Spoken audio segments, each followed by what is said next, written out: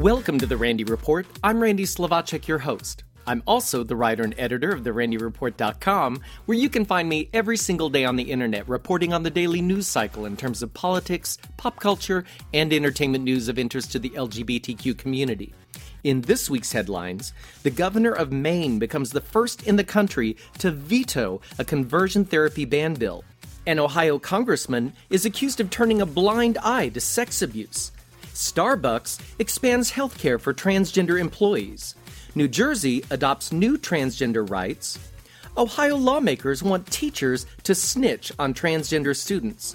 Plus, how Donald Trump's new Supreme Court nominee could affect marriage equality. All that and more on this episode of The Randy Report.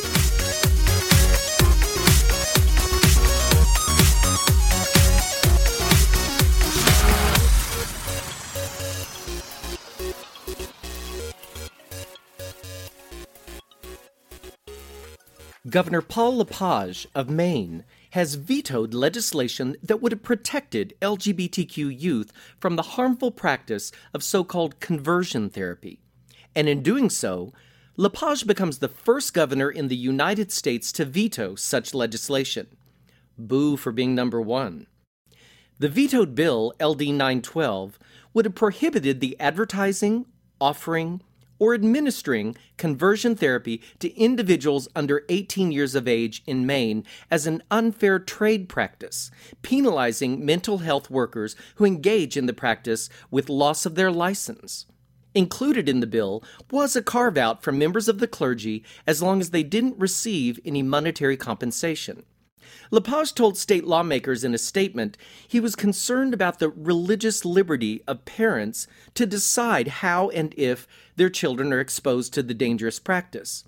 To date, 14 states, I'll list them: Connecticut, California, Nevada, New Jersey, Oregon, Illinois, Vermont, New York, New Mexico, Rhode Island, Washington, Maryland, Hawaii, New Hampshire, plus Washington, D.C., have all enacted legislation to ban the widely discredited practice of so-called ex-gay therapy. Even in his own party, the Republican governor is woefully out of step.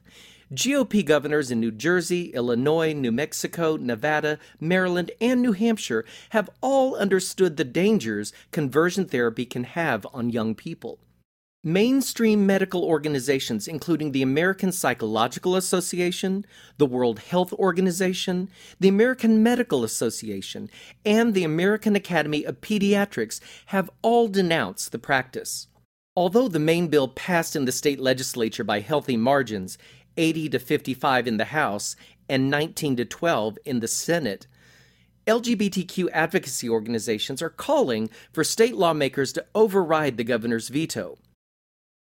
Representative Jim Jordan, a powerful Republican congressman from Ohio, has been accused of turning a blind eye to sex abuse during his tenure as an assistant wrestling coach at Ohio State University. In April, the university began an investigation into allegations that Dr. Richard Strauss, who served as the team doctor, sexually abused team members from the mid-1970s all the way to the late 1990s. Strauss died in 2005. Jordan, who served as an assistant wrestling coach at Ohio State from 86 to 94, has publicly denied any knowledge of the abuse, but former members of the wrestling team say Jordan is lying, that it is impossible he wouldn't have known about the allegations. To date, 7 former Ohio State wrestlers have come forward saying it was, quote, common knowledge that the doctor regularly showered with the athletes and touched them inappropriately during appointments. One player says he told Jordan about the abuse himself. NBC News reports former head coach Russ Hellickson, Jordan's mentor, said in a recent interview that Hellickson himself had told Strauss he was being too hands-on with students. Former wrestler Mike DiSabato, whose allegations against Strauss prompted the investigation, called Jordan a liar, saying, "I consider Jim Jordan a friend, but at the end of the day, he is absolutely lying if he says he doesn't know what was going on." DeSabato said he reached out to Jordan this year before going to the university to tell Jordan that he planned to go public with his allegations. According to DeSabato, Jordan told him to, quote, "Please leave me out of it," and to not involve him. Another former wrestler, Danyashi Yates, told NBC News he informed Jordan himself about an awkward incident with the doctor in the mid-1990s. He said, quote, "I remember I had a thumb injury and went into Strauss's office, and he started to pull down my wrestling shorts. I'm like, what the F are you doing? And I went out and I told Russ and Jim what happened. I was not having it. They went in and talked to Strauss." Today, Yates says he and his teammates went to Jordan several times about Strauss. Quote, "So it's sad for me to hear that he's denying about knowing about Strauss. I don't know why he would, unless it's a cover-up. Either you're in on it, or you're a liar." A spokesman for Jordan said in an email to NBC News, Congressman Jordan never saw any abuse, never heard about any abuse, and never had any abuse reported to him during his time as a coach at Ohio State. After the NBC News story was published, Jordan's rep added, he has not been contacted by investigators about the matter, but will assist them in any way they ask, because if what's alleged is true, the victims deserve a full investigation and justice. Another Ohio State wrestler, former UFC world champion Mark Coleman, has come forward telling the Wall Street Journal Jordan was aware of the allegations of sexual misconduct, saying, quote, "There's no way, unless he's got dementia or something, that he's got no recollection of what was going on at Ohio State." Based on testimony from athletes in 15 varsity sports over the years, DeSabato estimates Strauss possibly sexually assaulted around 1,500 to 2,000 athletes at Ohio State University from 1978 through 1998. Jim Jordan is a staunch ally of Donald Trump and is rumored to be a contender for Speaker of the House after Paul Ryan retires next year, should Republicans retain control of the House. Regarding the Ohio State scandal, Trump told reporters aboard Air Force One on Thursday, "I believe him 100%. House Speaker Paul Ryan issued a statement through a spokesman saying, "These are serious allegations and issues. The university has rightfully initiated a full investigation into the matter. The Speaker will await the findings of that inquiry." Since 2012, coffee giant Starbucks has offered employee healthcare plans that have covered gender confirmation surgery for its transgender employees.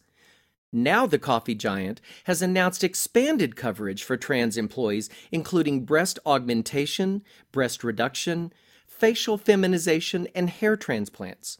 Many of these procedures, now available to Starbucks trans employees, were considered cosmetic by most insurance companies and therefore not covered. But for trans people, these are essential in their journey to be who they are.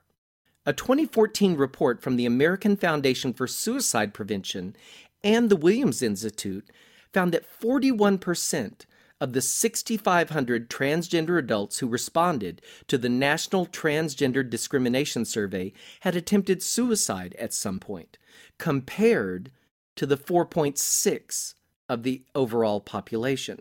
One reason for the high percentage of suicide attempts is attributed to stress related to barriers to obtaining transition-related health care, such as a lack of insurance coverage, inability to afford those procedures, or lack of access to providers. With suicide rates much higher for transgender people, having access to these procedures can literally be life-saving. Thank you, Starbucks. New Jersey took positive steps forward this week when Governor Phil Murphy signed new legislation into law providing important rights and protections for members of the LGBTQ community. The first bill allows transgender residents the ability to change birth certificates to reflect their gender identity. According to the new laws, people may choose to identify as male, female, or undesignated. Until now, transgender people had to undergo gender confirmation surgery and provide proof from their physician to amend their birth certificate. New Jersey is the 17th state to enact a law dropping the surgery requirement for amending a birth certificate, and only the fourth in the country, after California, Oregon, and Washington, to allow a third gender option on the document. Former Governor Chris Christie had vetoed the bill twice while in office. The second bill allows a death certificate to reflect a person's changed gender identity. And the third bill provides for the creation of a transgender equality task force meant to identify barriers for transgender people in areas of housing, healthcare, and criminal justice. According to a report by the Williams Institute at the University of California, there are approximately 30,100 transgender people living in New Jersey, and 1.4 million trans people in the United States. 2 Ohio Republican lawmakers have introduced legislation that would require teachers to out transgender students to their parents if they were to observe behavior that didn't seem to match their biological gender. The bill would require school administrators, teachers, and counselors to determine what they believe are signs of gender dysphoria in students, and by law, report back to their parents. Any child whose expressed gender identity doesn't match their biological gender would be reported to their parents in writing. Additionally, the bill would make it a felony for any government entity to provide dysphoria treatment to students. In other words, any educational materials, classes, or programs, and medical, psychological, social, or other professional treatment, therapy, counseling, or other services would all be considered treatment under the bill and would be criminalized. The 124,000-person-strong teachers union in the state, the Ohio Education Association, opposes the bill. Becky Higgins, head of the OEA, issued a statement which read in part, HB 658 is contrary to OEA's belief that all persons, regardless of gender orientation, should be afforded equal opportunity and guaranteed a safe and inclusive environment within the public education system. A spokesman for Equality Ohio, Grant Stancliffe, spoke out about the implications the bill could have around traditional gender roles, saying, if a girl wants to enroll in shop class, is that something where she's going to get a letter sent home? If Billy doesn't want to play football, does he get a letter sent home? Not only does this mess with this kind of access to health care, but it creates these weird kind of policing of behaviors. This is a bad idea, folks. Hopefully, the Ohio legislature will know what to do with this and get rid of it. Supreme Court Justice Anthony Kennedy recently announced his retirement from the High Court, and LGBTQ advocates are concerned about the survival of marriage equality. Kennedy was the key vote and author of the 5-4 Obergefell decision, paving the way for same-sex couples to marry nationally. With conservatives looking for a far-right nominee to replace Kennedy, his replacement is all but certain to disagree with the ruling. I'm not a lawyer, but I am of a mind that marriage equality itself won't be revisited by the Supreme Court too soon. My guess is conservatives will try and take the route of eroding the law through lawsuits regarding religious freedoms, like we've seen with a cake baker in Colorado and a florist in Washington state. There are currently 30 states that have amended their constitutions to ban same-sex marriage. Of those, 16 also ban civil unions. 4 states go so far as to ban any legal contract resembling marriage. Now, when the Obergefell decision was handed down, those states didn't go back and remove the statutes from their constitutions because Obergefell became the law of the land. But if marriage equality is struck down on the federal level, those laws kick back into gear. Most of those states are in the South, but the nation's largest state, California, still has its amendment on the books, as does Michigan, Texas, and Florida, huge population centers. The good news is states can repeal constitutional amendments. Now, Alabama is never going to repeal its amendment, But there is enough public support for marriage equality in many states that such a move wouldn't be controversial. Here's a list of the states where marriage equality would end if Obergefell is overturned unless they repeal their state marriage bans. Here we go. Alabama, Alaska, Arizona, Arkansas, California, Colorado, Florida, Georgia, Idaho, Kansas, Kentucky, Louisiana, Michigan, Missouri, Mississippi, Montana, Nebraska, Nevada, North Carolina, North Dakota, Ohio, Oklahoma, Oregon, South Carolina, South Dakota, Tennessee, Texas, Utah, Virginia, and Wisconsin. Get busy, folks. Contact your lawmakers if you live in one of these states and get them to start the process of removing these constitutional amendments. Minnesota United midfielder Collin Martin came out recently in a tweet on his personal Twitter account writing, "Tonight, my team, Minnesota United, is having their Pride Night. It's an important night for me. I'll be announcing that I'm an openly gay player in Major League Soccer. #SoccerForAll," wrote the 23-year-old just hours before Minnesota United hosted their Pride Night playing FC Dallas. The 23-year-old attached a more detailed message to his tweet, which read, quote, "I have been out as a gay man for many years to my family and friends, and this includes my teammates. I played Major League Soccer for 6 seasons, 4 seasons with DC United, and 2 seasons with Minnesota United. Today I'm proud that my entire team and the management of Minnesota United know that I am gay. I've received only kindness and acceptance from everyone in Major League Soccer, and that has made the decision to come out publicly that much easier. As we celebrate Pride Night, I want to thank my teammates for their unconditional support for who I am.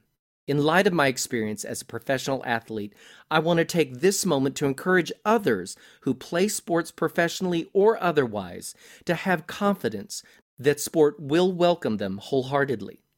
June is Pride Month, and I am proud to be playing for Pride and to be playing as an out gay man." End quote. Martin is now the second openly gay professional soccer player in MLS history, following Robbie Rogers, who came out in 2013. That same year, Jason Collins came out as the first openly gay professional basketball player. And in 2014, Michael Sam was drafted by the St. Louis Rams, becoming the first openly gay football player to be drafted by an NFL team. Rogers, Collins, and Sam have retired from their sports, which means Martin is currently the only openly gay active player in any major pro sports league in the United States. Don Garber, MLS commissioner, said in a statement, "We admire Collins' courage and are proud of him and of the support from the soccer community." His team followed up Collins' announcement with a tweet of support with the hashtag #SoccerForAll, and his old team tweeted their support as well, sending a message, "Sending you love and support from DC, Collin. Have fun tonight." And Robbie Rogers sent his support as well, tweeting, "Love this. So inspiring. Thank you, Collin. Good luck this season." Except against the LA Galaxy, Rogers' old team. Unfortunately, Martin didn't get to play that night, even though he had been on the field regularly for months. Martin speculated that his manager, Adrian Heath, might have been concerned Martin's coming out could have been a distraction for the 23-year-old. He said, "Maybe he thought I had a lot going on today. Obviously, I want to play, but most importantly, I just wanted us to win." But this past Wednesday, July 4th, Martin took to the field as an openly gay man for the very first time and was greeted with a standing ovation as his name was announced. Fans in the stands were seen waving rainbow-colored Minnesota United scarves, and it was a good night for Minnesota, as Martin's team triumphed over Toronto with a score of 4-3. According to reports, after the game, the entire Minnesota United crew of players and coaches congratulated Martin with high fives and hugs. Folks, visibility is the key to acceptance. So here's to more pro athletes stepping up and coming out. Congratulations, Collin, on living your authentic life. Be true. Also in coming out news, in a new interview, Panic at the Disco's Brendon Urie casually came out as pansexual. At the same time, he announced his newly launched Highest Hopes Foundation, which aids nonprofit organizations that advocate support for human rights. GLSEN, the Gay, Lesbian, and Straight Education Network, is the first recipient of the foundation, receiving a generous $1 million donation to aid in the formation of gay-straight alliance clubs in high schools. A longtime LGBTQ ally, back in 2012, Urie got attention for tweeting, "Everyone's a bit gay." Then in 2013, Pride Source magazine asked if he still believed that everyone has some gay in them, and he was clear, saying, quote, "I find myself attracted to dudes all the time. I'm like, wow, that's a beautiful man. There's no shame in it. That's how I feel." To stifle that would probably bring on stress and probably make somebody homophobic, end quote. He went on to say in the same interview that he would classify himself as straight, but admitted to experimenting with homosexuality and bisexuality. Speaking to Paper Magazine today, though, Urie seems a bit more forthright about his view of sexuality. He says, quote, "I'm married to a woman and I'm very much in love with her, but I'm not opposed to a man because to me, I like a person. Yeah, I guess you could qualify me as pansexual because I really don't care. If a person is great, then a person is great. I just like good people if your heart's in the right place. I'm definitely attracted to men. It's just people that I'm attracted to. I guess this is me coming out as pansexual." Urie also laughs that what he calls his stage gay behavior has made some folks uncomfortable in the past. It seems in early concert tours, he would sidle up beside his band's guitar player and kiss him on the neck or on the mouth. Today, Urie says, "I was like, I just want to kiss you, bro. I would hang out with friends, and after 5 or 6 beers, we're kind of just smooching on each other. People get hammered and fooling around." Sounds like fun to me. Following a recent 10-week stint on Broadway in the hit musical Kinky Boots, Brendon rejoined his Panic at the Disco bandmates for their latest release, Pray for the Wicked, which dropped June 22nd. The album debuted, congratulations guys, at number 1 on the Billboard 200. Panic at the Disco will also donate $1 to the Highest Hopes Foundation for every ticket purchased to the North American leg of their Pray for the Wicked tour.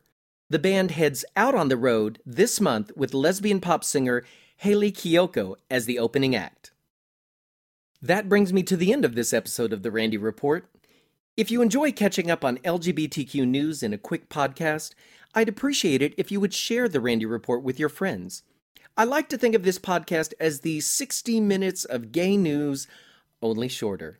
And remember, you can find me every single day on the internet at therandyreport.com, also at instinctmagazine.com and gaypopbuzz.com, where I'm now a contributor, where I cover the daily news cycle regarding politics, pop culture, and entertainment news of interest to the LGBTQ community. Thanks for listening, folks. See you next time.